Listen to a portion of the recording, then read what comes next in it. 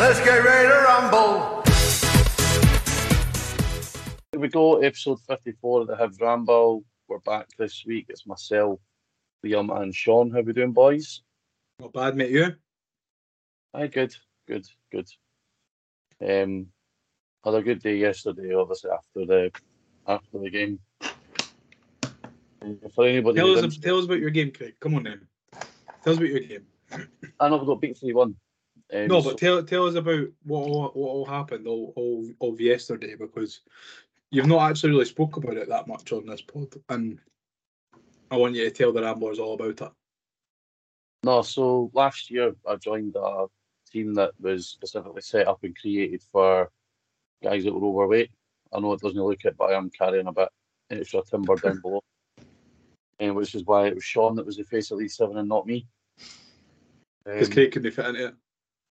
Aye, but we're basically it's mostly ex-amateur football players that are just a bit too heavy to play normal amateur football. So this is the first year of the league. It's called the Appin Warriors Premier League. It's sponsored by Appin, and the way the fixtures transpired was that it was us and a team for Ayr that were top of the league. And the last game of the season was the two of us playing each other. So we were level on points, but they had a bit of goal difference. So if we wanted to win the league, we had to win the game. They could just draw. And we lost 3-1. So it was quite disappointing. But the day out, we got a coach down, because it was down at Cumnock Juniors ground. So we got the coach down that in the morning. I got interviewed for the BBC. The BBC were there because they'd seen the traction that the league had gained. Didn't get paid for it. So I'd done a pre-match interview just asking like what it meant to me, and sort of there's an even though it's about overweight guys, it's about sort of an emphasis on the mental health side of it as well. So I done an interview for BBC, and then the thing grabbed me at the end of the game as well. Like, oh, just get your thoughts after. I was like, okay. So we're going to be on Reporting Scotland on Wednesday, and then I believe there's going to be a further feature on the 9 on BBC Scotland as well. Did they cover? Was the game on the telly? There was a cameraman there, but they got someone to live stream it on Facebook. Oh right, because I didn't actually manage to catch the game yesterday, so I was wondering if I could go back on iPlayer and watch it. But I'll tune in to Reporting Scotland and the other one is it on Friday 9 o'clock, something like that? Wednesday at 6:30. So the news on Wednesday, and then I believe it's part of like a feature on the 9 on Wednesday night. Aye. So it was good. It was really good. Like the league's been quality. We've made some really good guys through it. The team we've got, like I said, we got the coach down, and you would think after the game it'd be quite deflated, but a few cans, everybody sort of livened up. We went back to the hub at the Gyle, and we just sat in there for a good, 6-7 hours after the game. But it was a good day. It was quality. Obviously disappointing that we didn't win the league, but when we started a year ago, like a lot of these teams have been together for 4, 5, 6 years. It's like the FFIT stuff. Mm-hmm. So these teams have been together for years, and you can tell for the standard, like if they weren't guys weren't as big as what they were in terms of like mobility, then they'd still be playing at a semi-decent level. So disappointing, but we tuck our shinnies in and we go again for next season. Tuck your bellies in. Yep, or Porksmith, as you like to call us. Porksmith. That's a better, by the way. Oh. So, moving on. Obviously, breaking news hit yesterday that it is in fact not Lee Johnson anymore. It's Lee JohnsOUT.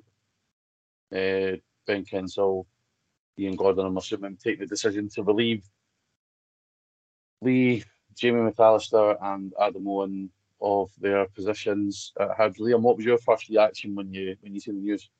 Wasn't surprised, to be honest. I think if it was me in charge, I maybe would have given him a little bit more time. But I think when the Johnson get to fuck was ringing round Easter Road on Saturday, I feel like that maybe forced the board's hand a little bit. No, I wasn't completely surprised. I've gone on record on this pod quite a few times now saying that, I would, if it was me in charge, I would back him. I don't see the point in getting rid at the moment. But obviously the Hibs board think, 3 games in, it's still early enough to make a change and have an impact on the season. So hopefully it happens. But yeah, I wasn't surprised at all. No, we have been quite vocal on the pod about, we felt that there was something there with Johnson. When I done Super Scoreboard before the Aston Villa game, and I said, even though the league performances had been poor before that, I felt the Luzerne home and away performances showed that was near, because there was reference to, are the players playing for the manager, and those 2 performances didn't seem like players who wouldn't have been playing for the manager. Sean, on Saturday, obviously, we put the team out. When I seen it, I was like, I couldn't understand the team that he put out, as if he was trying to prove a point. Obviously, there's been a lot of chatter recently about Hanlon and Stevenson. They were both dropped. Riley Harbottle came in. I mean, I don't know what you thought of the team, but when you look at it in hindsight, it was almost as if he was trying to say, like, almost put me in my misery. That's what I took from it, anyway. Yeah, me and my mates were obviously at my mate's wedding at the weekend, and when the team came out, it was more among some of the boys' celebration that Hanlon and Stevenson weren't in the lineup at the time. And then it was a case of going further down the team line and then being like, oh, all right.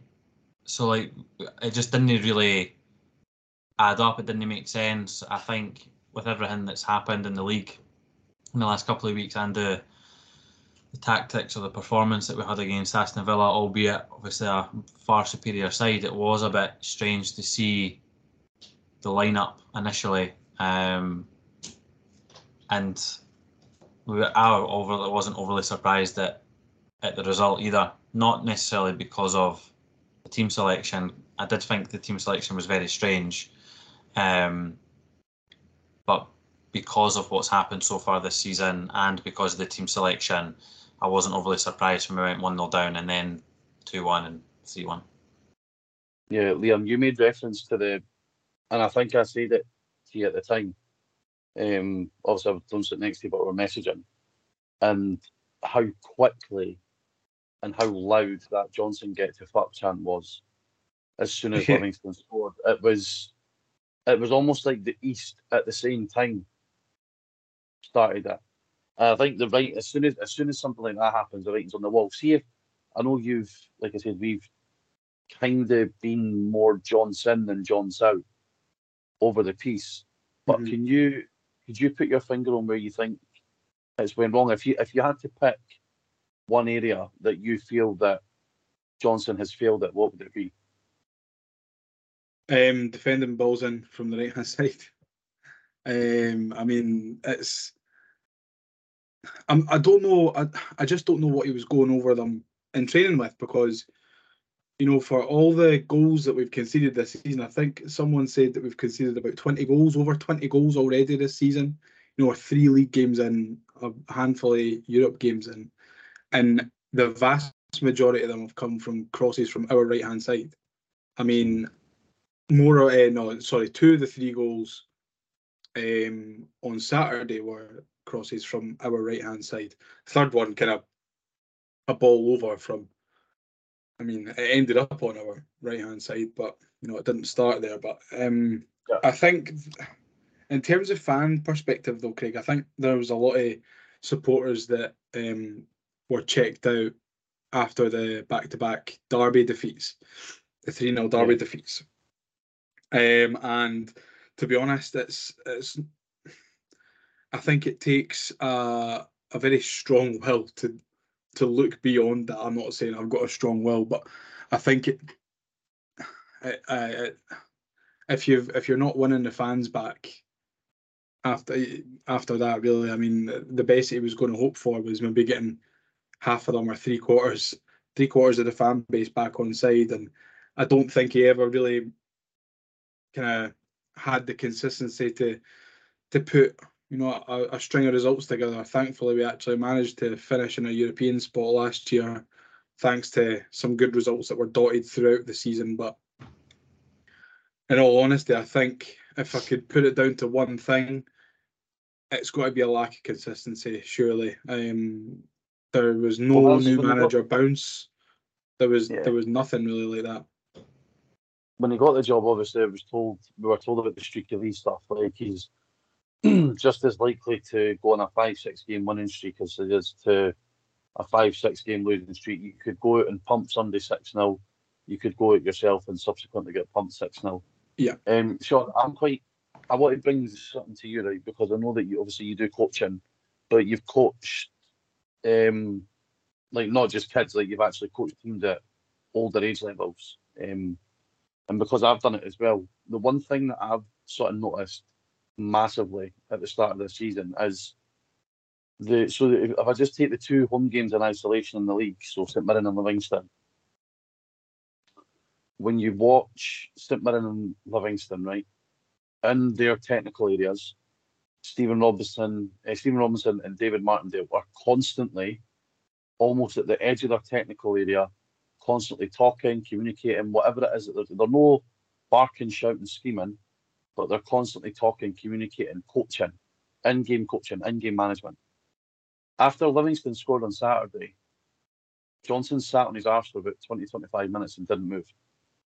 He'd done it against St Mirren as well. He stood with his hands in his pockets, doing nothing.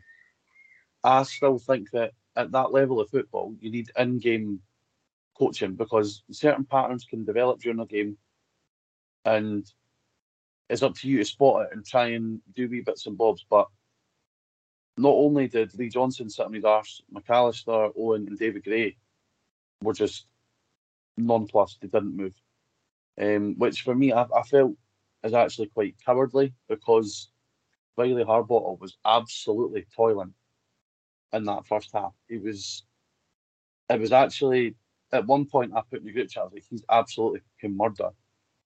And then on reflection, I looked at it at half time and I thought, nah, he's just been completely hung out to dry. Where do you stand on the? It's not about shouting and screaming and showing passion and all of that all the time. But surely when your team's in the trenches, you're the leader. You need to be out there trying to drag them out of it as much as you can without actually being able to directly affect the decision making on the ball. Yeah, I think regardless of the quality of either the opposition or the quality that your team possesses, any manager that's worth their salt will be on the edge of that technical area and coaching any or all of the players through the game. And as the game transitions into different periods and different aspects of the game, depending on what's going on, like you said, you need to be able to, as a manager or even a coaching team, be able to identify what's going on and adapt during the game. I've not seen a lot in Lee Johnson's tenure that filled me with confidence in regards to his tactical awareness or his in-game management throughout his whole tenure. So I'm not surprised at what you're saying. I think maybe at the weekend, similar to the point that you made about the team selection, at that point he might have just known that, that was his jotters and that was going to be his last game. I'm not saying that that's an excuse, because you should still be doing a professional job right to the end regardless. But maybe that third goal was, what broke the camel's back. I think if you look across any level of top football in any league, other than, I don't know, when Ange was taking the piss last season and he was still at the edge of the technical area, balling and screaming and coaching in game. You look at like Pep, or you look at Arteta, for example, they are known for being at the edge of the area and just screaming and balling the whole time, rightly or wrongly, how they conduct themselves. Even at that level, a player and level of coaching, it's still going on throughout the whole 90 minutes plus whatever added on. So I am a big fan of being able to hear and see your coaching team and your manager throughout, and I do think it does play a massive part. And I think in our league in Scotland, we need to try and maximise any opportunity we can get to be the best in any aspect of a 90-minute match, because other than the Old Firm, anybody from those other 10 teams or 9 teams could beat us and we could beat them.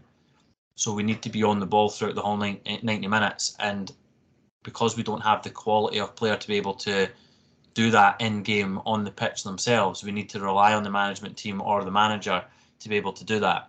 And again, it just comes back to my point about him or me feeling like he's not necessarily been tactically aware or able to change the game for the better for the majority of his reign. Is that where you would you say that's where you think he's fell down as well? His sort of tactical awareness and his ability to analyse in games. Yeah, I think that's huge.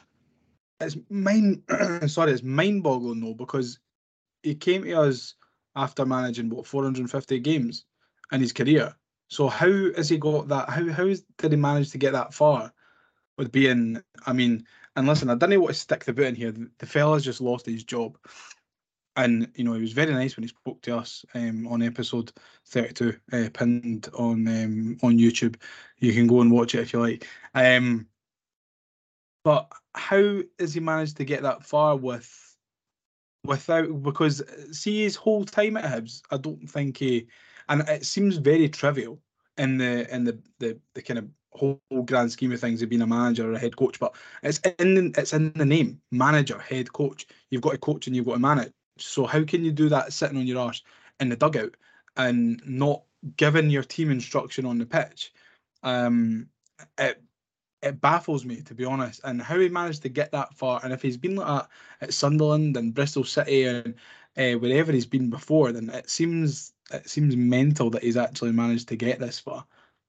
But I think what we've seen is that what we've ended up with, by yesterday when he lost his job, is what Sunderland fans said, is what Bristol City fans said, is what Barnsley fans, I think he was at Barnsley, and maybe Oxford United or something, where he was. Barnsley was Heckingbottom, I think. No, Heckingbottom took over at Barnsley from Johnson. Oh, did he? Yeah. Well, my most humble apologies. What we've ended up with is what they said we were going to get. We were going to get baffling press conferences. RIP to the Monday Sharks. I tell you what, that is even though it wasn't a quote while he was at Hibs, because he was the Hibernian manager at one point, that will forever remain my favourite ever comment from a manager. Well, I hope so, because it's now been immortalised in a flag. I was meant to pick up. I was meant to pick it up today, but I was too upset to go. So it's still in the shop. I need to go and collect it. The one thing that baffles me in terms of, and this sort of opens up a bit more rather than just Johnson, but as the manager, it sort of falls on Johnson's shoulders.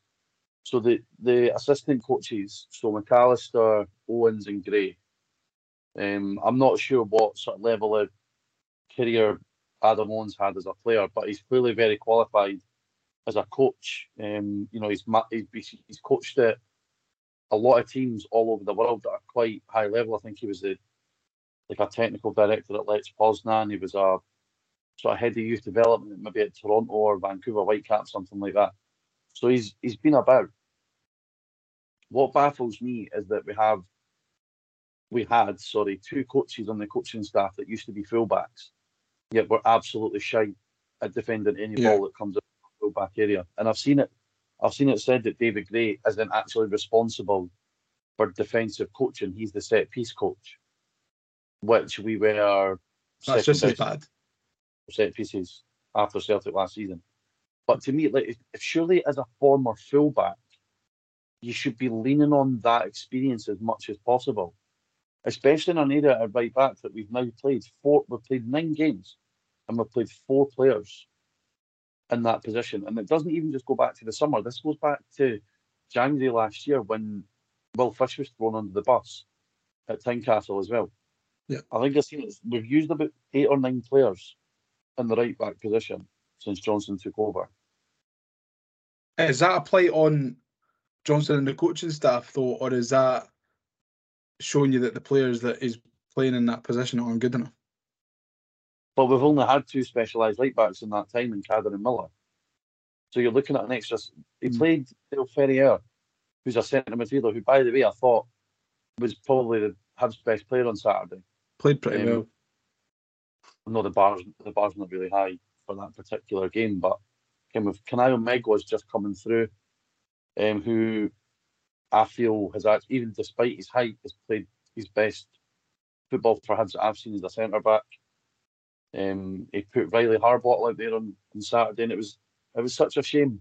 Like, he came off, and as he walked round, it was not long after Livingston had scored their third, and you'd expect regardless of handshake for the manager or whatever, but he just stood and had a go at him. And if I can see that in the famous 5 where I sit, folk in the East can certainly see it, and the folk that sit on the dugout side of the West would have seen it. And that again, just straight, that's poor man management. I mean, we've all kind of heard wee bits and pieces that come out for the club. You know, we had that thing in January where a couple of players, and then all of a sudden 3 or 4 players got shipped out the door. Obviously, you've got this situation with Jair, who's just completely disappeared off the face of the earth, and what it seems even with the development squad. I seen him on Saturday, actually. Oh, was he there on Saturday? Yeah, he was there. He was in his full orange tracksuit. I was there well early. Last week as well, so he is alive. He is there, yeah, and he still has dreadlocks. He's sad. Great. He still kind of looks like a cartoon. But maybe he's somebody that can benefit for this deed. Ultimately, I feel that we've made the right decision. As much as we supported Johnson, I think we supported Johnson not necessarily for him, but more because the 3 of us were just bored shitless of changing managers all the time. That's exactly what I was going to ask you, Craig, when you'd finished that. I don't think we as a group were necessarily backing the manager. It was just backing the club and wanting the club to get an appointment right, and not wanting to have to restart the process again or have to go through the whole rigmarole of paying off a manager not even halfway into their contract, and then we have to restart the wheel again after spending so much money. Well, I'm glad Mark's not here tonight, because he would have spent about fucking 15 minutes talking about Barry Robson and Stephen Naismith and all the rest of it, and how they're resetting and all that. But, you know, at least they've got points on the board this season, eh? So it's maybe good. I do think it's amateurish that we're 4 days away from the window shutting, 3 days away, and we're not going to. And then we've just spent like 700 grand on a striker as well. What if the new guy comes in and doesn't like that type of player? You know, this is the thing though, because how much influence in modern football nowadays does? I know the manager will probably always need to have the final say, but how much influence does the manager have in identifying the problem areas, identifying who needs to come in and stuff? If that's all done by what I'm saying, if that's all done by a recruitment team, right, then why does it matter who's in charge if that person who's coaching those players isn't identifying and bringing in those own players? And I know that being a manager is a very tough gig. You can't do everything. This isn't Football Manager. It's not FIFA. Like, this is real life. I just don't see where, like, how that kind of links together. You need to get the right person in. And how is the right person not been the right person for the last 3 or 4 appointments? So I think it's been scattergun in terms of recruitment and the identification of coaches as well. I mean, if you look at it across the last 4 managers, we've had 2 owners, 3 CEOs, 2 or 3 sporting directors, a technical director. Like, it's just been constant change. And I do think that what you're saying about, you know, identifying players and just coach them and manage them, but if in the running for the job, you've got Ange Postecoglou, right? And you've got Derek, so we'll say Derek McInnes, right? the type of football that Ange wants to play will require a certain profile of player versus the type of football that McInnes would want to play, and that would require a certain profile of player. So looking at our squad just now, if Ange was to be the one getting his job, he likes to play a very aggressive front foot, high pressing style of football. Our midfield doesn't suit that whatsoever. Regardless of how much you can, I don't think you can coach that into someone if they don't already have the necessary attributes for it. Likewise with McInnes, he likes strong runners, strong wide players. He likes a big man, little man combination up front. He likes his midfield to be solid. Again, right now, we do not have that particular profile of player.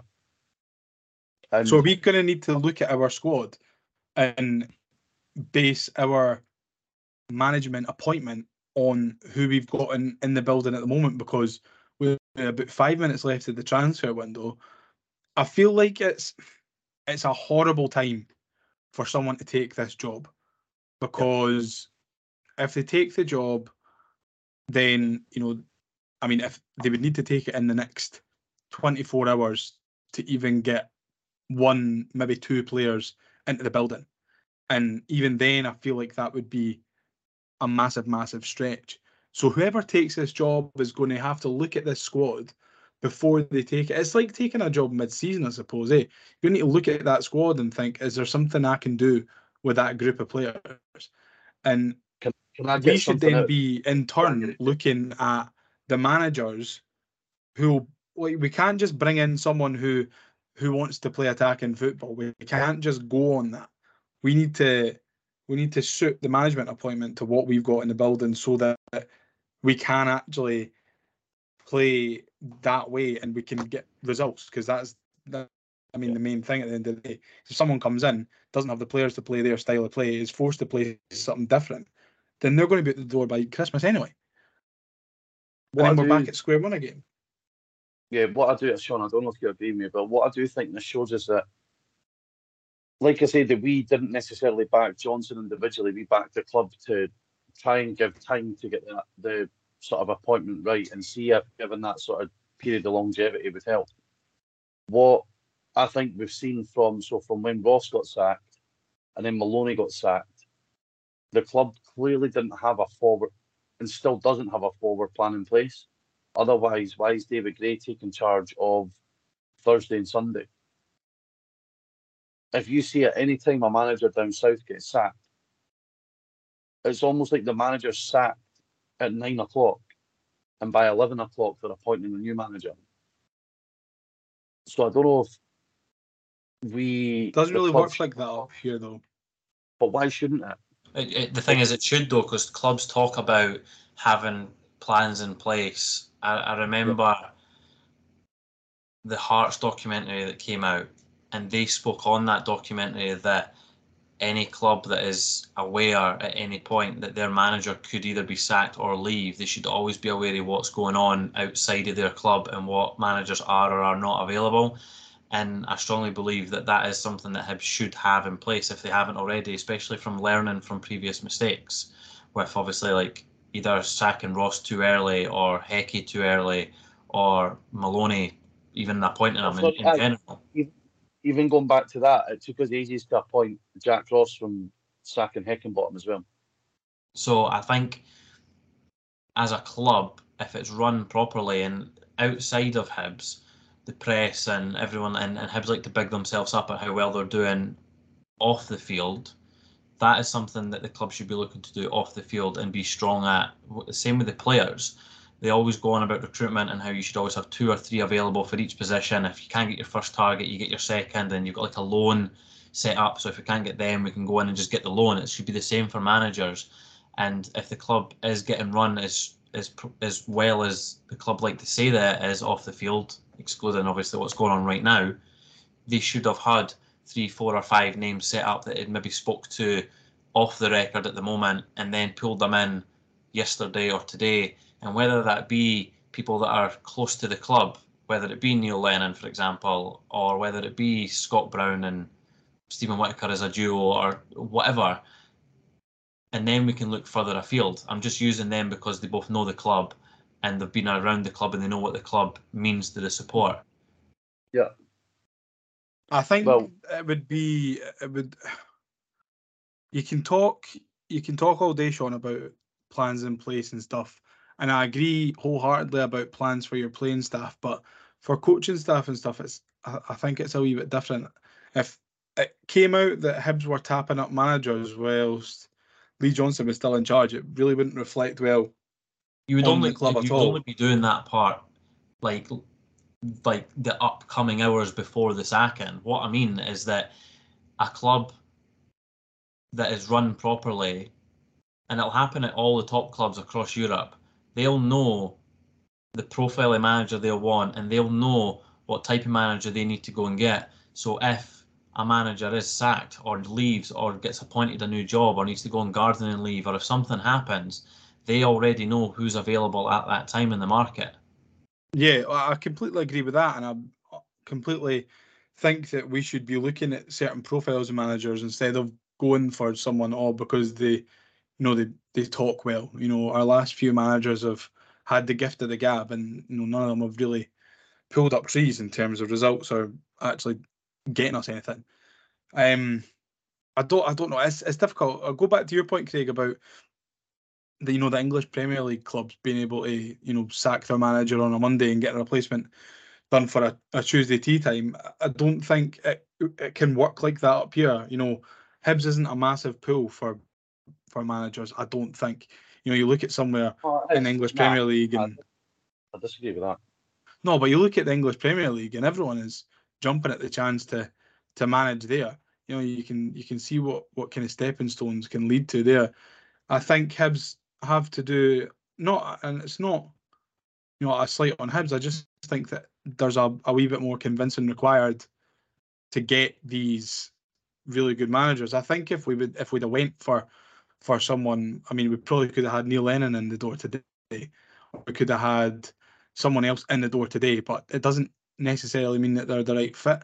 I think we need to do a wee bit more in-depth research with the people who are available to us. Because if you look at like a Brighton or Fulham or whoever's changing their managers recently, they'll know who's available and they'll not really need to say to them twice. Like they'll be able to get someone in nice and easy. We can still do that though. That's what we're talking about with like future planning. Like you can still look at the map like at any time, like Sean says. If Johnson was to have been extremely successful and then got poached, we should have had someone lined up to replace him.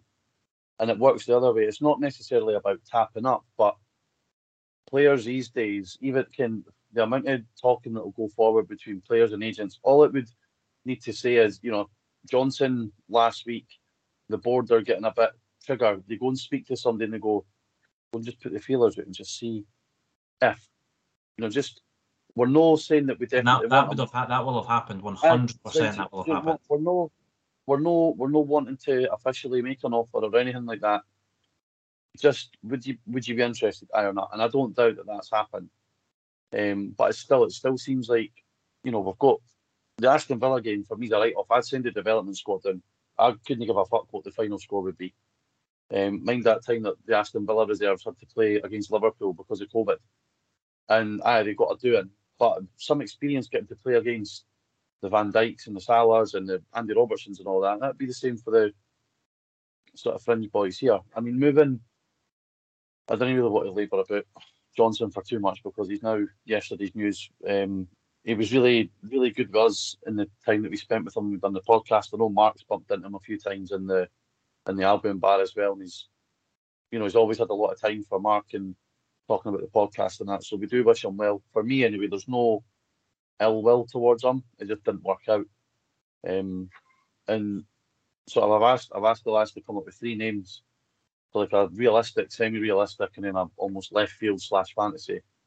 But looking at the odds on McBookie, the current favourite for the job is Lennon.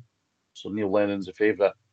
And then I'll just quickly run down the list of names that it says. So it's Neil Lennon, and then Scott Brown, Derek McInnes, Stephen Robinson, David Gray, Danny Cowley, John Kennedy, Kevin Thompson, Malcolm Mackay, Nick Montgomery, Chris Wilder, and then Steve Evans. And then it kind of goes into folk like Marvin Bartley, Ian Murray, Callum Davison, James McPake, Kettle Knutson, Michael O'Neill, Reece McCabe, and then Tam McManus in at 100 to 1. But what I don't know about yous, but Lennon is just a no-go for me. I know people say that we were extremely successful when he's got one of the best win percentages. Caveat in that we are season in the championship, which I think is important to say, and still drew so many more games that we should have won. You could argue that it was good management, or he got lucky with the midfield three that we had for the second half of the 17-18 season, with McGinn, McGee, O'Connell, and then Canberry and McLaren up front. Out with that, it was mediocre, especially the start of the following season when the arse just fell out of it. And he'd clearly been working his ticket to go back to Celtic, because a couple of weeks later, Rodgers, that was the same thing. Rodgers left in the morning and Lennon was in by the afternoon. Yeah. So I don't know about yous, but for me, I wouldn't be keen on getting Lennon back for a second stint. Not for me. Not for me. No. I enjoyed Neil Lennon's time immensely, but when I say his time, I mean that 6 months, and the fact that he was a manager when we had the trip to Greece for Tripoli.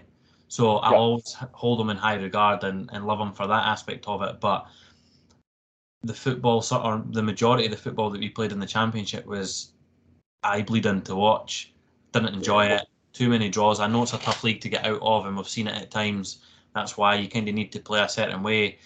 But then when I was going, like, especially home and away those seasons, and then the season after that as well, prior to the whole, like, sacked, not sacked, left, didn't leave kind of nonsense, he completely chucked it towards the end of that season. And if we had a better manager in place, or a better man manager in place, we wouldn't have finished, what did it end up being, 4th, I think.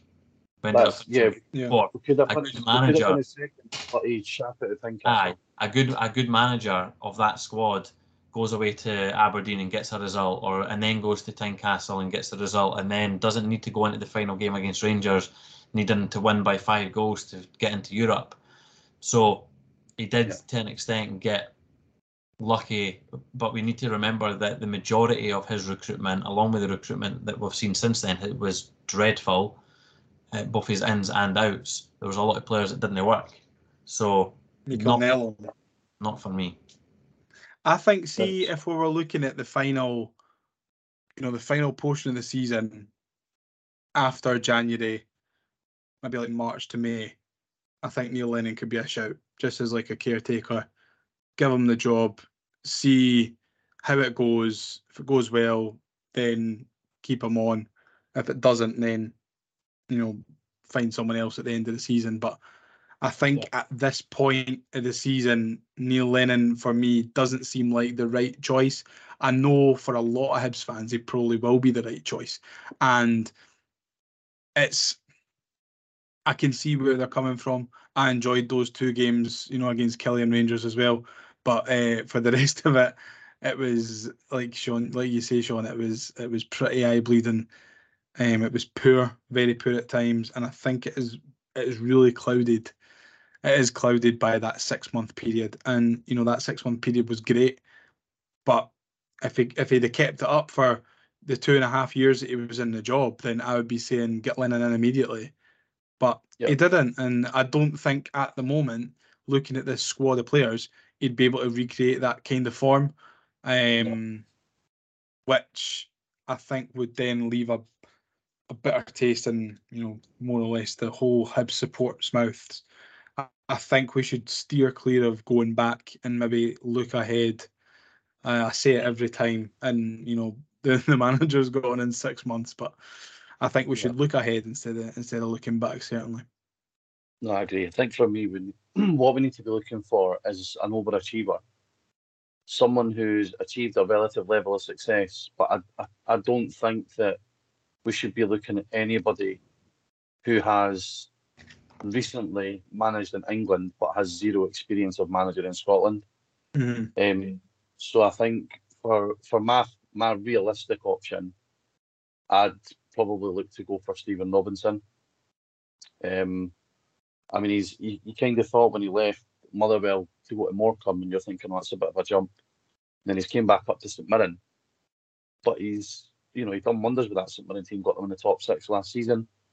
Obviously, with a point to prove, what could he do with a bit better resources? He's got players like, the recruitment's been good. They've got players like Mark O'Hara, Keanu Bacchus, who've done really well for them. Brian Strain at right back as well. There's 3 names I've just plucked who, if we were in for them, you'd probably be like, I quite like the sound of that. So my realistic option would be Stephen Robinson. Sean, what about you? I completely agree with the points that you've made before you obviously said the name that you said, and I'm going to then contradict all of that. I had this conversation with one of my mates because he's been JohnsOUT since Johnson got the job, and I was like, so I said to him, well, what are the club then going to do? We sack Lee Johnson, right? And then we've had so many managers in a short period of time, so we're not as appealing as other places. So you're either going to go down south to someone that doesn't have experience up here. You're then going to have to buy out Derek McInnes or Stephen Robinson, which the club, depending on how much their club asks for, we might not want to do because of the contract that we've just had to pay off. And then you're left with the likes of a random from abroad or Australia who has no experience of the league. And then the other options are your Marvin Bartleys, your Ian Murrays, your Scott Brown, stuff like that as well, that may know the club but maybe just aren't at that point in their journey. And with all that being said, my preferred option would be Nick Montgomery. That was between Robert. It was between him and Robinson. And the reason why I wanted to say everything that I just said is because when I was having that conversation with my mate, I found it hard to then say to him who I wanted to replace the job, because ideally you do want that experience in Scotland, but you also want a good tactically aware manager, and you want to have a good man manager. I watch a lot of, and always have watched a lot of the A-League and been involved with Australian football and stuff like that. I keep up to it because my family's over there and they're into it and everything like that. And I was impressed with what Nick Montgomery's done over there. I think I think that our next manager needs to be a phenomenal man manager and be able to be on that level with the players to just get every single inch out of them. Very similar to what like Martindale does with Livy. Obviously, I'm not comparing the two, but from a man management style, and I think Nick Montgomery would be able to do that. I don't think it's. You only need to look at what he done with Jason Cummins, and I think that's where probably the Hibs fans out with you will probably make that connection, and that they'll see it that's he got Cummins when he was doing nothing, going absolutely nowhere. And he's completely turned his into a World Cup. The thing is that squad that he had as well shouldn't have been anywhere near fighting for not the title, because obviously City won that, but the actually overall grand winners. They should have been nowhere near that. But from on paper, from a quality perspective, but his recruitment, he's willing to take a chance on players like Cummins, and there's other players in that team that he's took a chance on, and he's been able to get them to gel together. So not only is he tactically aware of what he needs, but his man management skills are, especially in the last kind of year or two, have been phenomenal to be able to squeeze every inch out of every single player that he's managed. And I think, considering what we've had since probably Stubbs, or what we've not had since Stubbs, is someone who can properly, consistently man manage a squad of players to get the best out of them. Yeah. I tell you what, you've sold me. You've sold me, Sean. Get him in. Get him in. What about you, Liam? I think we know who yours is going to be. Because it's kind of like we've kind of named like the three options that are the most realistic ones. Well, yeah, I think I was thinking a lot about it earlier on, and I said it in the chat. I think we need someone who can come in and make us strong, defensively good, hard to beat.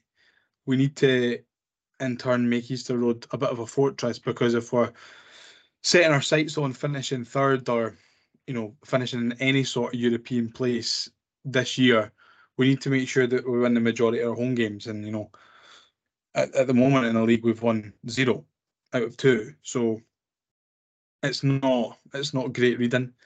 I feel dirty saying it, but I think Derek McInnes is maybe the way to go.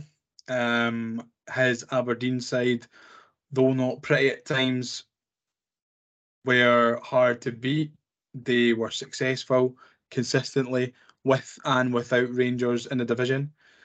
You know, getting to finals, finishing, you know, consistently third, second, of course, when Rangers weren't here. I think he's got a good eye for a player. He's shown that at both Dons and now at Killie. I think he's kicked on the wee man Danny Armstrong to another level. And I think there's probably a few players that he could have his eye on at Hibs that he could then kick on. I think for sure though it's being difficult to beat.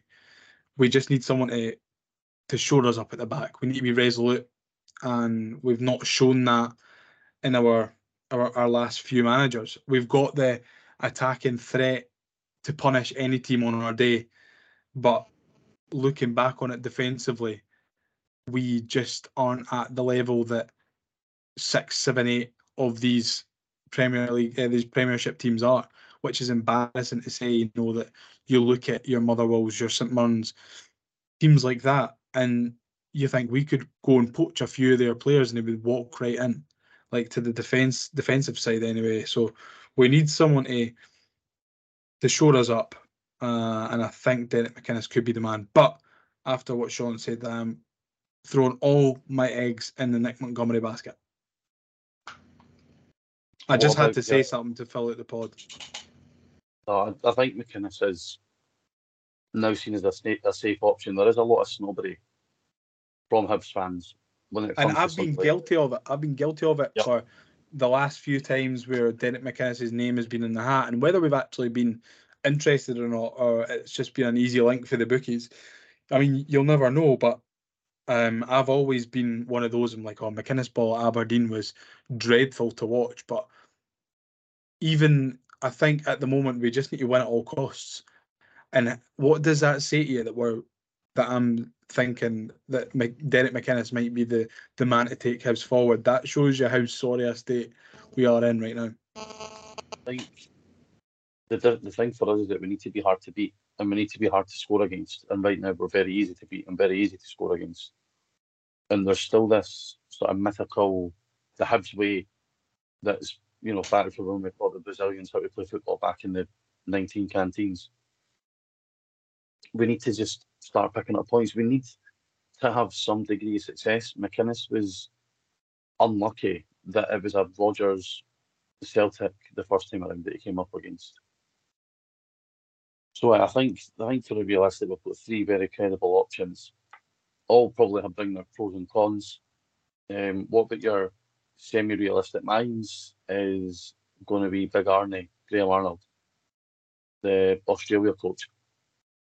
I think he's been one of these guys that's been linked to a move across to Scotland, England for a few years. You know, again, probably with a link to Cummins. You know, Cummins speaks very highly of him. He seems like he's somebody who's very sort of, you know, there's no shades of grey with him. It's right down the middle. And again, I think that's what we would need. But whether he would give up a cushy sort of international job in his 60s to come and take over at Hibs, I don't know, but he'd be my sort of semi-ish realistic one. Liam, what about you?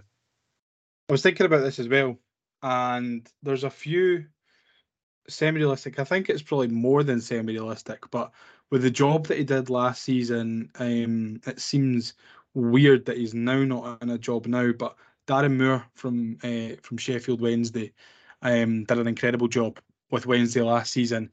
You know, I kept quite a close eye on League One last year because my boss he's a Posh fan, and I've been keeping my eye on Peterborough and seeing how they're doing. And they came up against Wednesday in the playoffs in the semi-finals, and Posh were 4 up after the first leg, and Wednesday ended up going through. And I think that sort of steel and determination was something that was a staple of Wednesday last season. And you look at the players they've got, it's not a team of world beaters. It was a team of players that would probably walk into most teams in the Scottish Premiership, but would probably find it their level up here. So I think that Darren Moore's maybe got that kind of that determination. I don't know an awful lot about him as a man manager, going based purely off the results that happened last season. But listen, I think it's maybe a little bit weird how he left Weds at the end of last season, start of this season. But I think he could be a shout. I think he's on the list as well, on the bookies list. I don't think his brand of football's as exciting, and I think he possibly falls into that bracket of having a long career in the English game without any sort of experience or exposure to Scottish football. Sean, who's your one in the middle?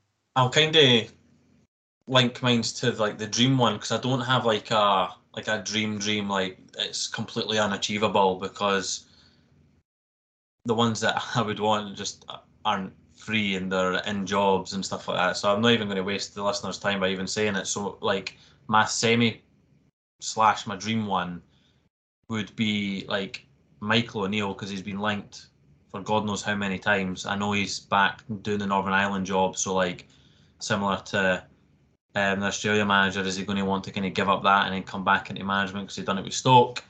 The Bodo Glimt manager, I'm not even going to try and pronounce his name because thank you very much. He's been linked about 4 occasions as well. I don't. Your hot dog won't be happy with that.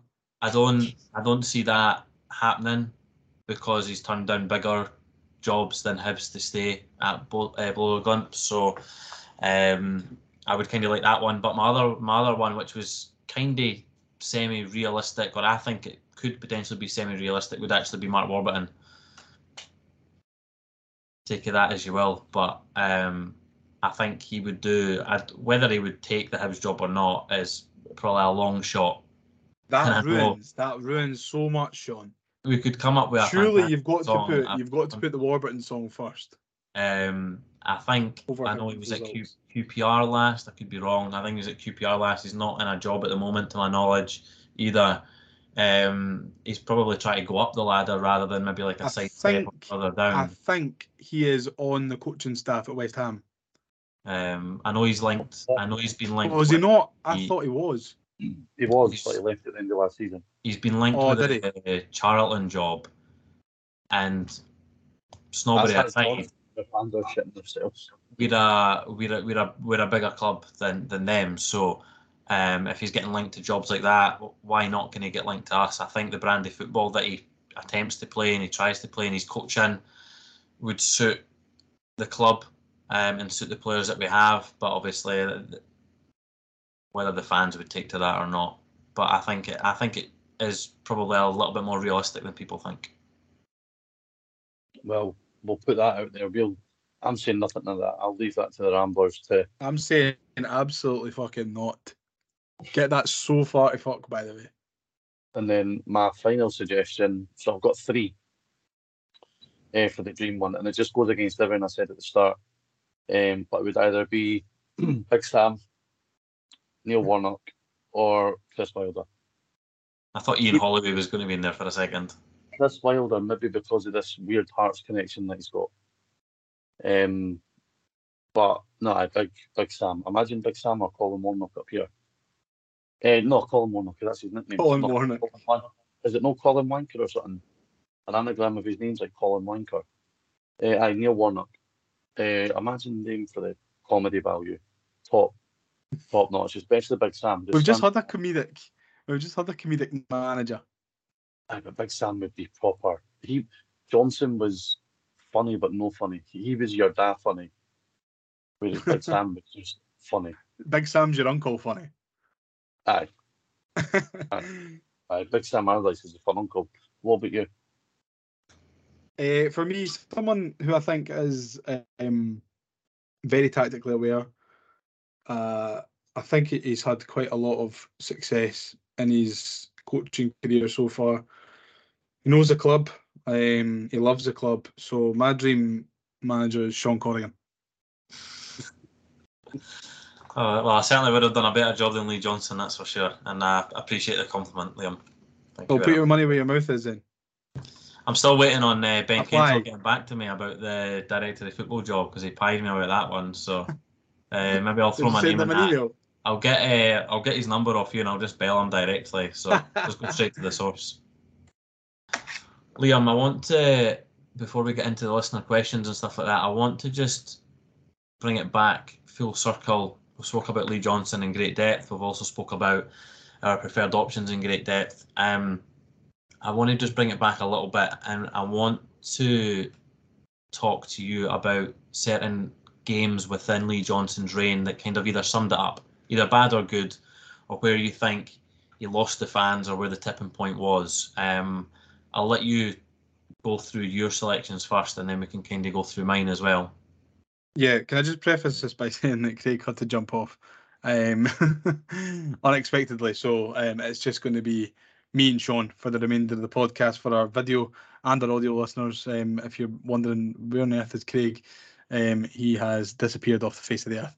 But it's just going to be me and Sean. I think 3 games, Sean, and I think it shows you from one end of the scale to the other.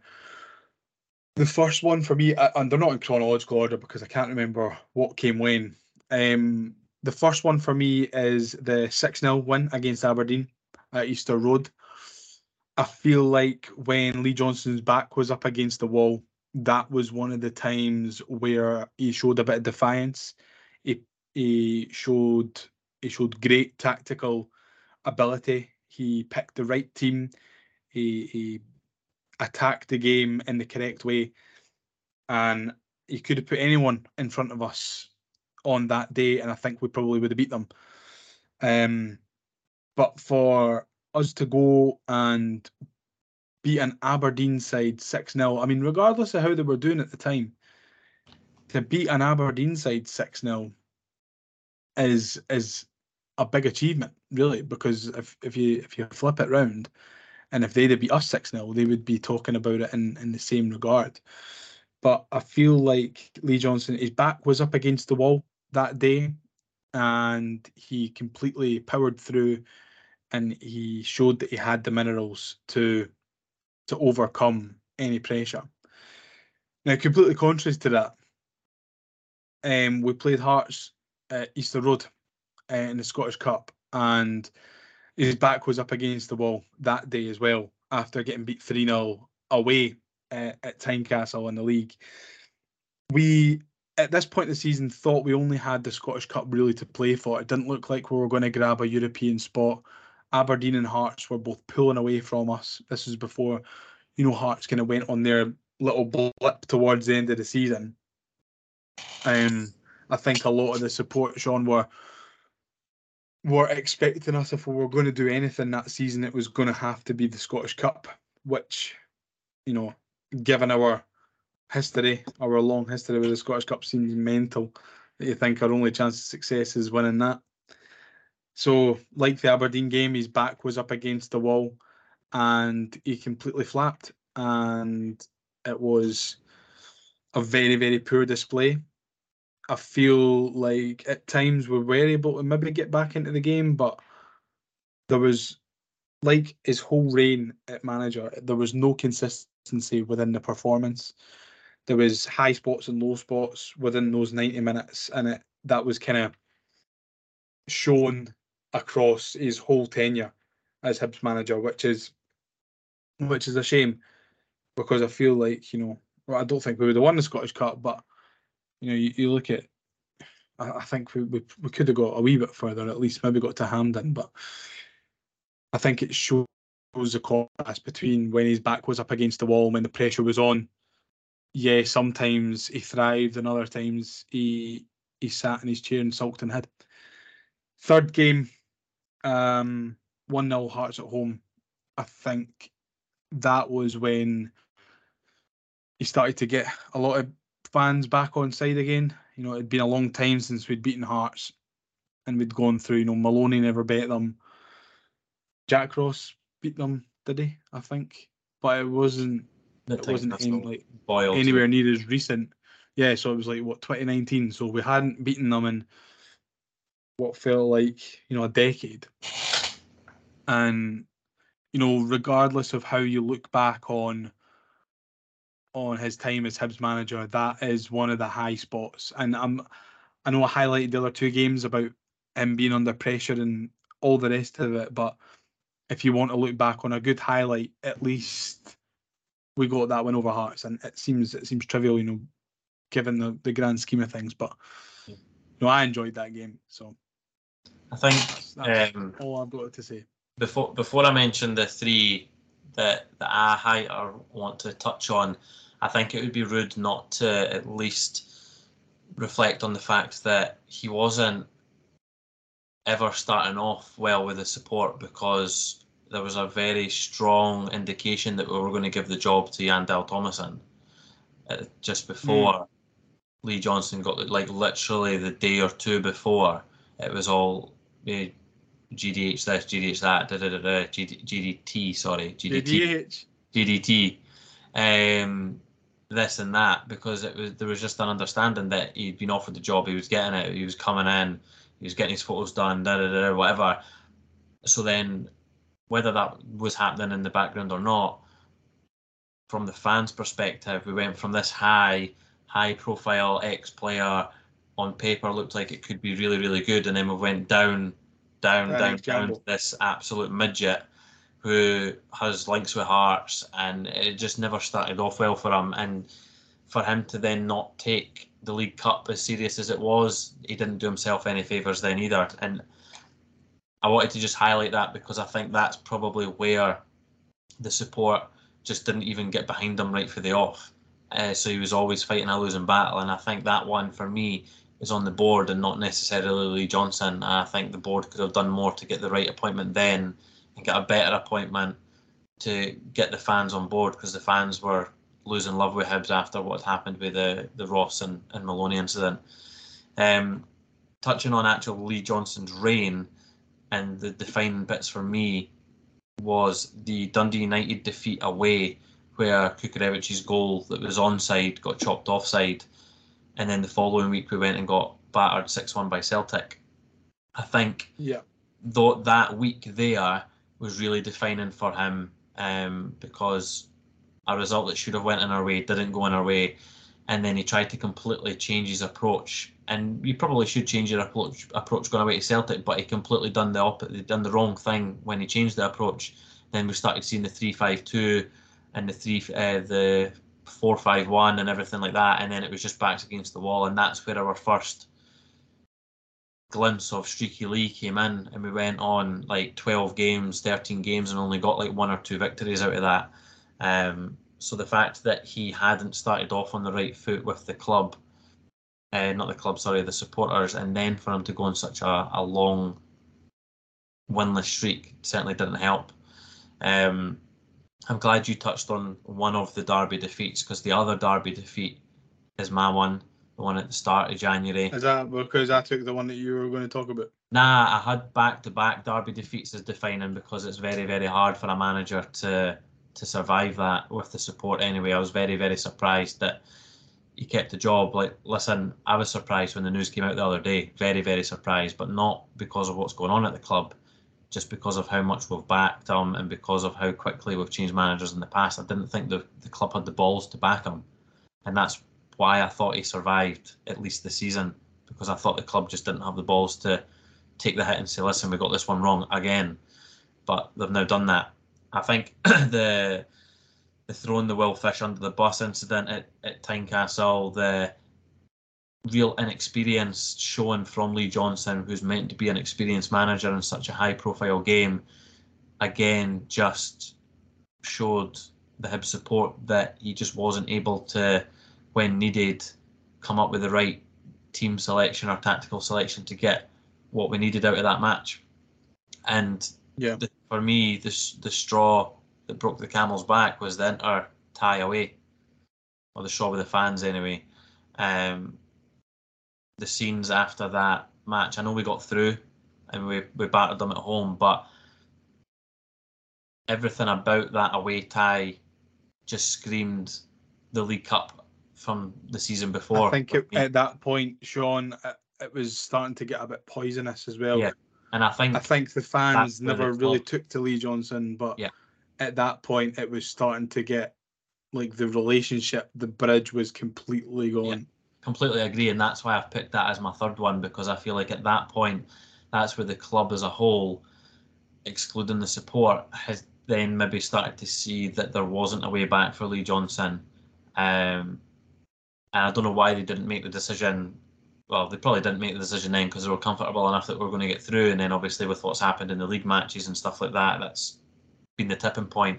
But I think that match away in Andorra and the scenes that came after it really opened up the eyes of everyone else involved with the club, because they were all over there. Gordons were there as well. Obviously Ben Kenza was over there. They were in and amongst the support, so they would have seen everything that was going on. For me, that would have been the final one. Now, I know, Liam, that we, after the news, we went out to listeners to obviously try and get their indication of what they were wanting. And you're going to just quickly, before we go on to the Twitter questions anyway, just maybe list off some of the names just to kind of see where the listeners are in regards to who they want. Yeah, so I'll rattle through it because we asked on Instagram and we asked on Twitter.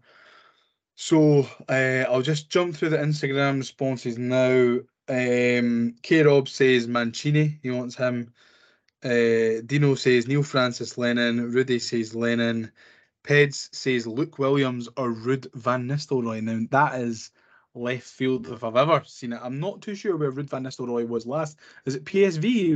I'm sure it was PSV, yeah. And Luke Williams, I've just been reliably informed that he is Notts County manager. Yeah, Notts. Or was Notts County manager, I'm not too sure. Scotty says Bruni or Lenny. Mr. Martin Corrigan says Roy Keane. He'd sort it all out. Well, would they sort it out better than Sean would, Martin? That's the main question. Nige says it has to be someone who knows the league, not an EFL journeyman, possibly Robinson. Hayden says Lennon. Jake says we'd take Robinson or McInnes, even Lennon. Lucas says Robinson. Harvey says Lennon. Sean says not sure. Lennon, Brown, Robinson. We need to take our time on this appointment. I don't know if we've got the luxury of that though, Sean. Yeah. Daniel says Lennon, and another Daniel says Scott Brown. So that's an overwhelming majority for Neil Lennon, I think, on Instagram.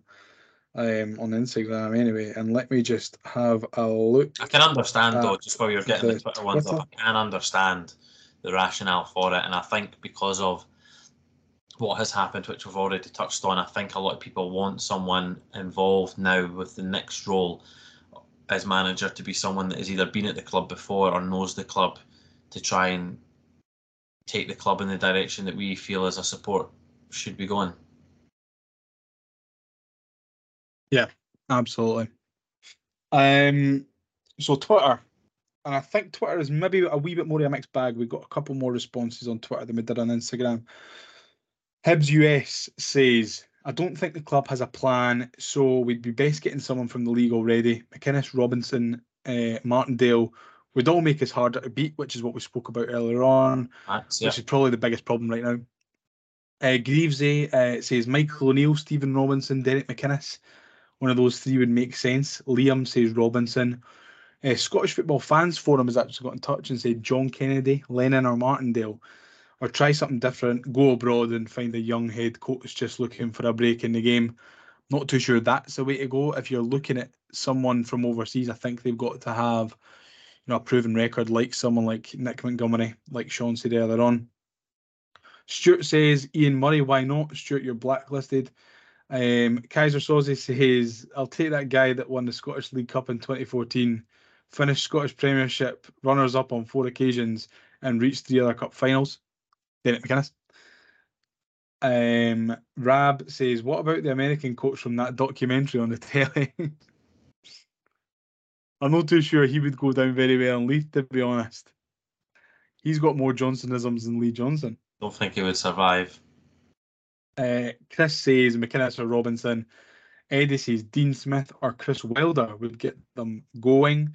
I think that's maybe a wee bit of a stretch for our budget, but either Dean Smith or Chris Wilder probably would. I think we need. Get us going. I think at this point in our history as a club, we need to take a punt on not a punt in regards to their ability or their experience, but we need to take a punt on actually pushing the boat out for a manager and getting like a top quality appointment and pay that extra money that is maybe needed. Because if you have a look back at our recent appointments, if you look at for Hecky, for example, right, if you look at him now, could you imagine the job that he would have done if we had maybe backed him with the money that Johnson has been backed with, instead of, like, I know we got Joe Newell out of it, but like all the other players that we ended up signing for England that ended up not being good enough and getting moved on.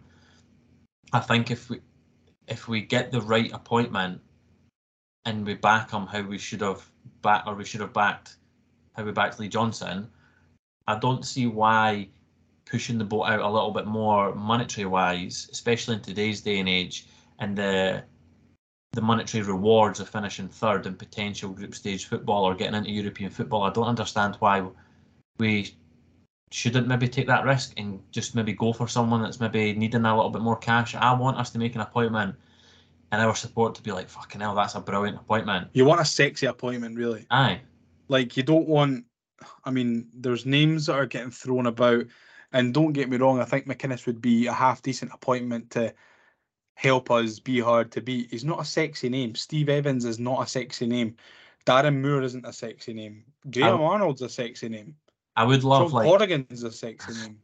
I would love, like, the reaction from a Hibs level. I would like the reaction that, like, Scottish football had when, like, Celtic appointed Brendan Rodgers the first time round. Because we were going into the Scottish Cup final at that point, and that had just been announced, and everybody in Scottish football was like, fucking hell, that's a huge appointment for Scottish football.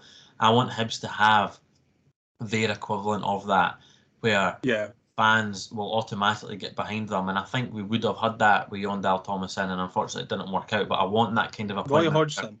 We can go, let's go. No, that'll definitely send him Hodgson. into a grave. That'll send him into a grave working for Hibs. Get big Roy Hodgson in. Just to jump back to the Twitter suggestions here, Thomas says 100% Lennon. Jordan has said Martindale or Robinson. I keep wanting to call him Robson because I'm reading it wrong, and I really hope I don't say Robson because I don't want Barry Robson in. Fizzle says Alan Johnston is available. Maybe not. Fraser says give it Martindale. Jason says McInnes. BT Wilson has said Brian McDermott is intern and see how he does. You never know. It's the first shout I've seen. The obvious choice, Grant Stott, apparently, is the obvious choice. But Grant Stott actually replied to that, and he has said flattered, but it's a no, not saying never, but just not right now. Love that. So absolutely got to hear that, Grant, if you're listening. Michael O'Neill, Robinson, someone said Tam Courts, Callum Davidson, Michael O'Neill, Pep Guardiola. Not too sure if he's any relation to the Man City manager. What's Vente's Plenty. You what? What's Steve Keane up to? That's no Steve Keane, but the next one is Steve Clark. Going to paper every Hibs Who's Next tweet with Steve Clark until some online momentum builds for it. Blake says Scott Brown. Gary says Martindale or Malky Mackay. I think we should still steer far away from Malky Mackay. Don't want a guy like him in at the club. Jimmy says I feel Lennon could do a job. And finally, Mr. Bait Boy says only one man in my eyes has attached a picture of Craig Levein. Not too sure that would go down too well either. Will we move on to the questions? Yes, Liam. Let's move on to the questions. Let's. Now it's time to answer the Hibs Ramble listener questions. Right, you went after him last week, and I don't think John has actually asked us what's for tea. I don't think he has. Didn't see one come in. Eh? I didn't see one come in. Maybe he's been a busy boy. Well, can we just say it anyway? Can we do it on behalf of him? He's not sent it in, but I'll just say, John has asked what's for dinner. What did I have for? I had a risotto. I had a risotto for dinner. I'm getting my kitchen done this week, so I had to nip out and make my risotto elsewhere. Was it nice? It was delish. It was delish. What did you have in it? It was a oven baked bacon and mushroom risotto. Sounds nice. It was. Right, wait till you hear this, by the way. I have had a fusion of Sean Corrigan and Mark Duncan and fused them together. Oh no. And for my tea, I had plant-based shredded hoisin duck stir fry. And how was it? It was, and I'm not even bullshitting. I'm not even trying to soak up Greta Thunberg's arse, but it was stupendous. It didn't taste like plants. It tasted like actual duck. I don't know. I said that to Megan. I was like, she was like, "Oh, stop trying to convince me. You're not going to become a fucking vegan, are you?"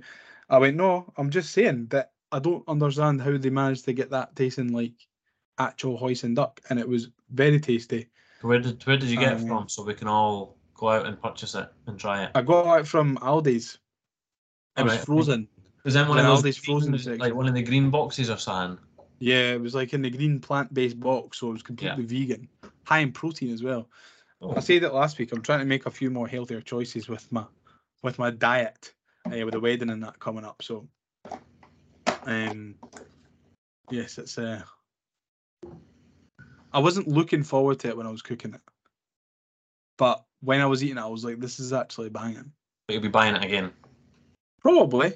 I'll maybe try another couple of the Aldi's plant-based stuff. I was just like walking past it, and I was, because me and Megan are both on a sort of health kick at the moment. There's things that I like that Megan doesn't really like, so sometimes we need to have separate dinners. And I was looking at the frozen stuff, just being like, "Oh, I wonder if there's a couple of things that I can pick up that I can just cook like, whenever." And it not really be, that too much of an issue, because I knew I was coming on pod tonight, so I was like, I kind of need to have something easy. I picked one of them up, and it was very, very, very tasty. I think we've spoken too much about dinners, even though no one's asked us about fucking dinners. So, John, I'm actually really disappointed. I'm going to message him and say, what on earth is all that about? And tell him that I'm really disappointed in him. Next up, Sean. Liam Riley has asked, and I'm going to get... I saw this. I'm going to get quick fire from you. Underrated, overrated. Liam Fontaine. Underrated. Grant Brebner. Underrated massively. Jack Ross. Underrated. David Gray. Overrated. Scott Allen. Overrated. Kevin McBride. Underrated. I think I would go exactly the same, apart from Jack Ross. I don't think you can go underrated or overrated. I think Jack Ross perfectly rated. I would really rates her. give a quick explanation on all of them, just for context, so I don't get abused. So if you can see the name, if you say the names again, and I'll quickly. Right, Fontaine. I don't think he was ever overrated, but he just does a good enough job, so no one actually really rates him or underrates him. Brebner. Because of the teams that he played in for Hibs, there was too many bigger players, so therefore I don't think he got the acknowledgement that he should have. Jack Ross. Everyone outside of Hibs overrates him, but people within Hibs don't rate him at all. So that's why I overrate him. Found out too often, but although he had a wicked delivery now and again and scored those 5 headers against Rangers, which seems to be all his goals, defensively I feel like he could have maybe been a little bit better and was exposed at times, which is why we ended up playing a 3-5-2. Scott Allen. One of the best footballers I've seen in a Hibs shirt, but when he was past it, people still seem to think he was the option, so that's the only reason I said overrated. Kevin McBride.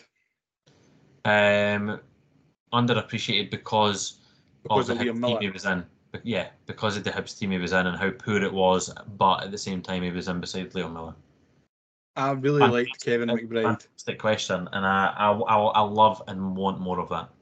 Yeah, that was brilliant. So Liam, if you're listening, send us another one of them next week, and we'll do it Does again. It even to be Hibs players? It can be anything in the world. Yeah, anything underrated, overrated. I will. We should maybe make that a wee segment, on the show. Next up, John Tolmie says, "Oh well, I think we put this out before Lee Johnson got sacked. I think a lot of them are about Lee Johnson." John Tolmie says, "Do you think there is any way forward for Johnson? Clearly not." Keith says, "Do you think the board will have a replacement lined up? If so, who?"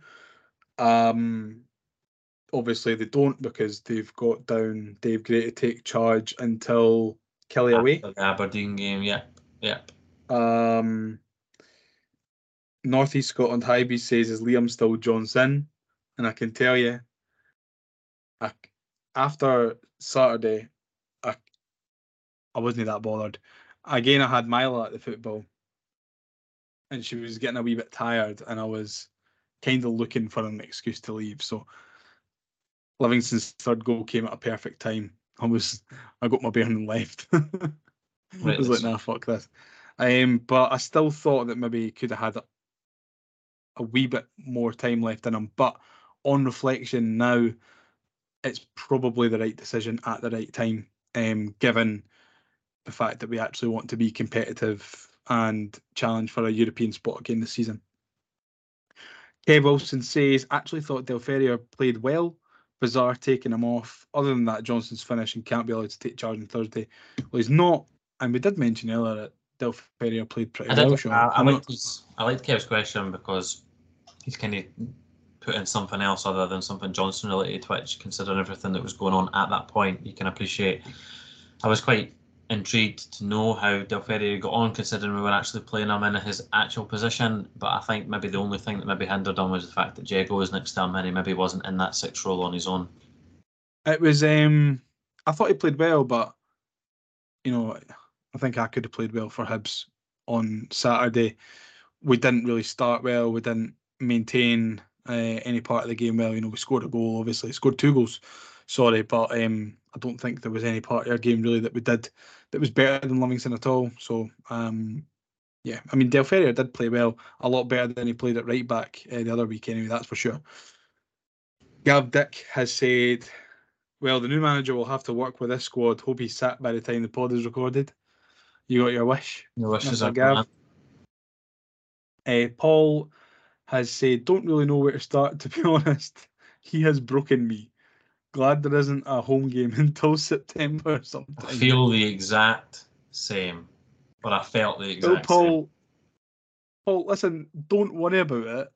Like, it's not as bad as that. Don't let it break you. I hope you're doing better now, mate, that he's gone. And I hope the next Hibs manager doesn't break you as well. I wonder. I look forward to seeing you in September sometime. When they put out the job description, I wonder, just to play it safe, the Hibs board are going to put on the job description that you have to be able to ride the Pepsi Max.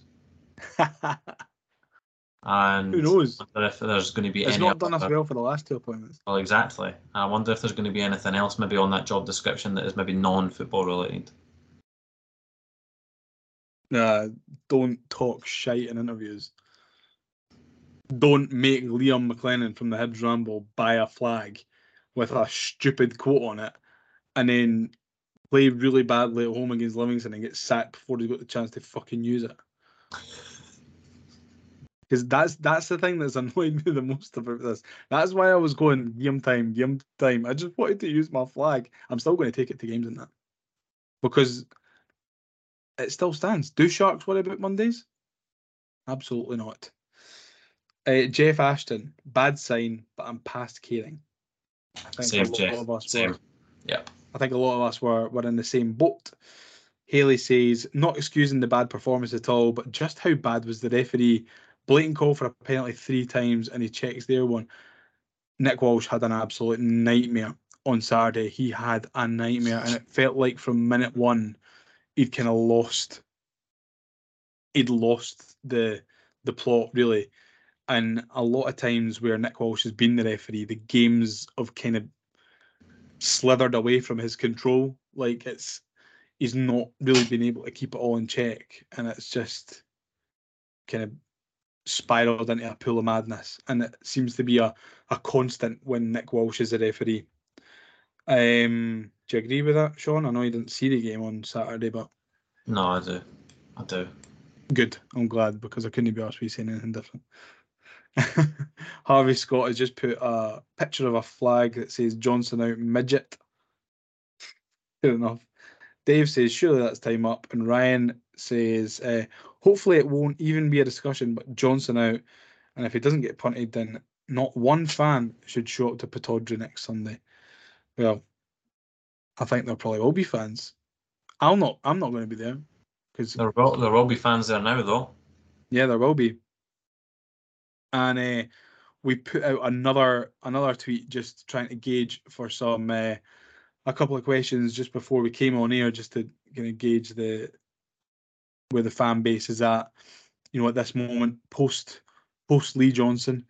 And we've got another couple. So Paul has said, "Hi guys, seeing as SDG is going to be in charge until the Aberdeen game on Sunday, are we going to see any more bodies in the squad, e.g. a right back, a midfielder, or are we sticking with what we've got just now and maybe just getting free agents after the window closes?" I think that's a great question, because it comes full circle to the point that you made earlier on about who's really in charge of recruitment. And I think we might actually, even if it's like a loan, I think there will be something. I think there'll have been things set up. There'll have been things set up that will just need kind of green lighted. And if we get the players in the door, and if they're low risk, like I can't see us.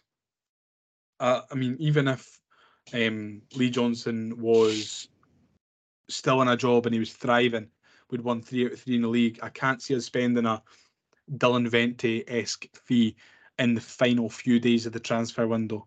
Yep. Because as we all know, when it gets to this time in the window, it's kind of like desperation times. It's also desperate just times about call for desperate measures. It's also just about replacing what's maybe went out the door. And I think we've done that adequately so far. I don't think we will be seeing any massive signings coming in anyway. Maybe a couple to bolster the squad. I don't think that anyone who comes in would really have an issue with us. If we are to bring in another couple of players, I don't think there will be a huge issue, because they would probably need to do the same anyway when they came in. Elston Loon says, should we hold off appointing someone on a permanent basis and get McDermott to be a bit more hands-on?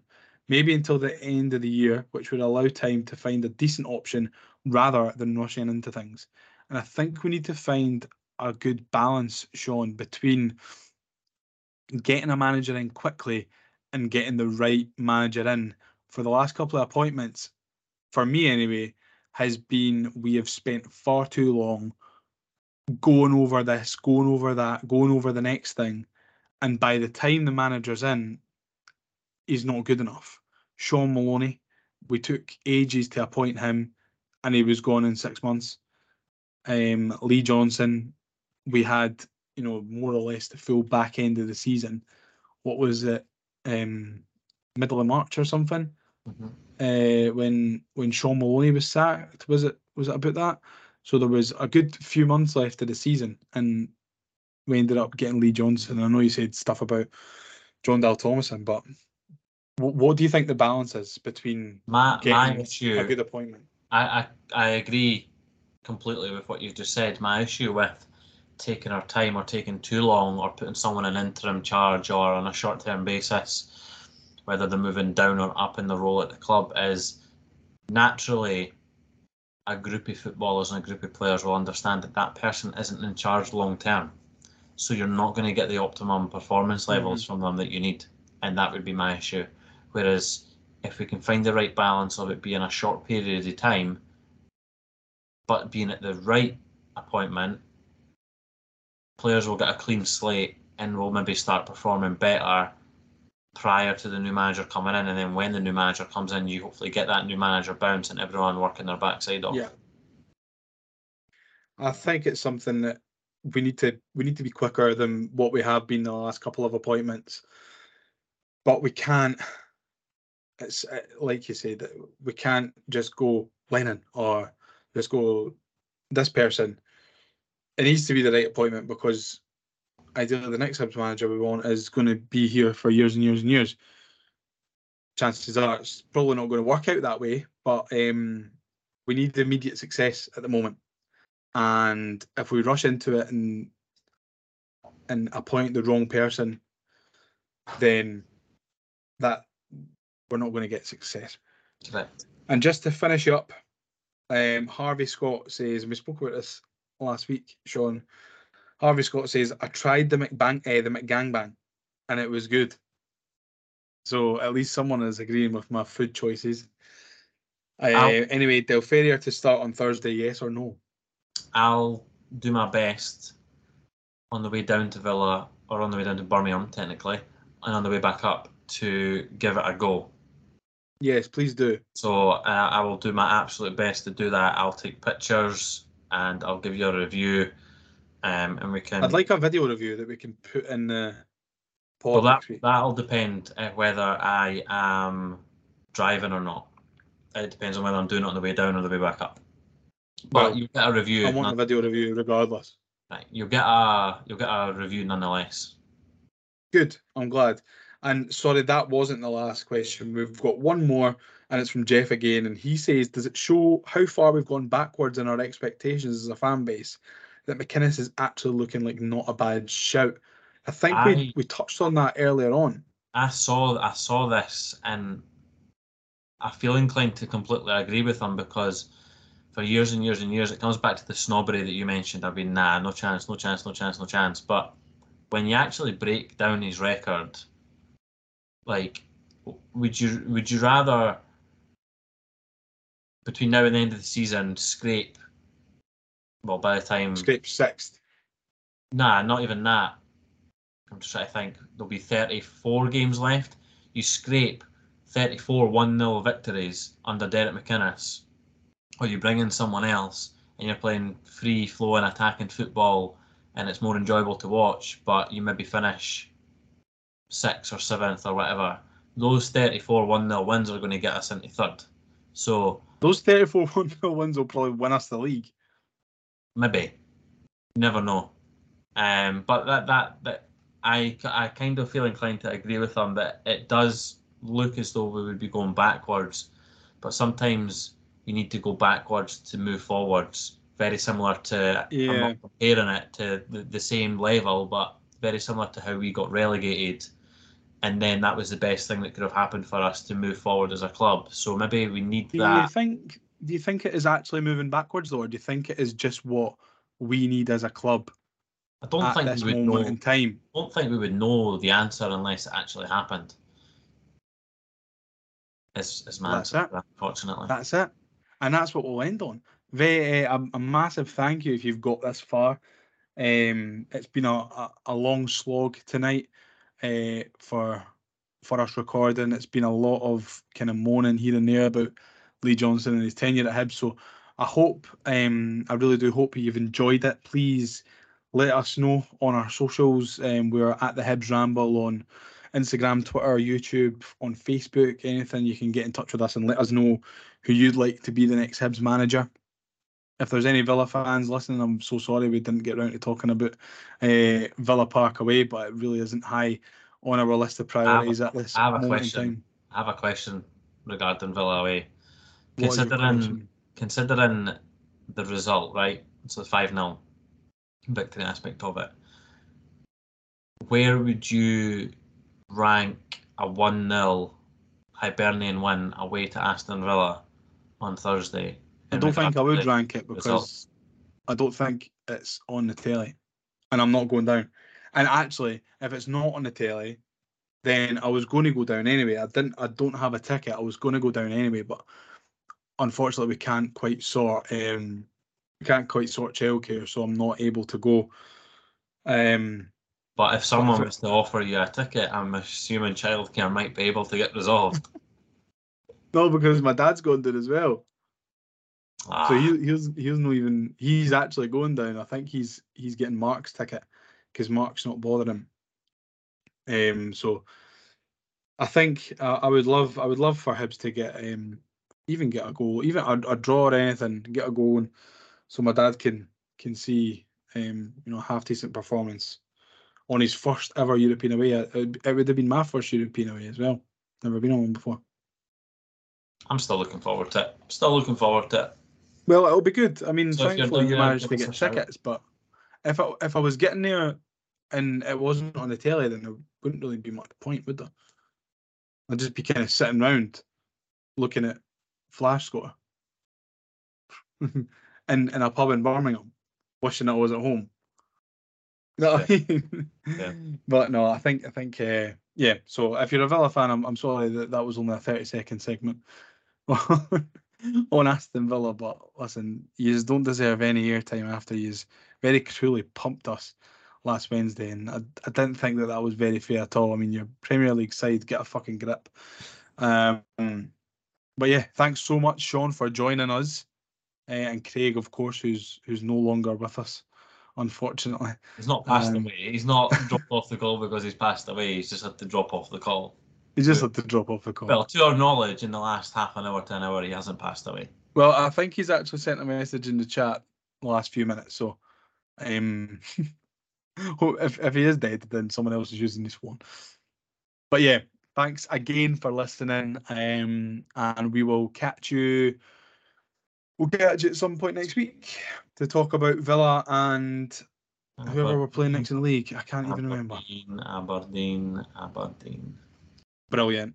Buzzing. Right. Cheers, Sean. See you in a bit. Catch you. Bye. Bye. Let's get ready to rumble.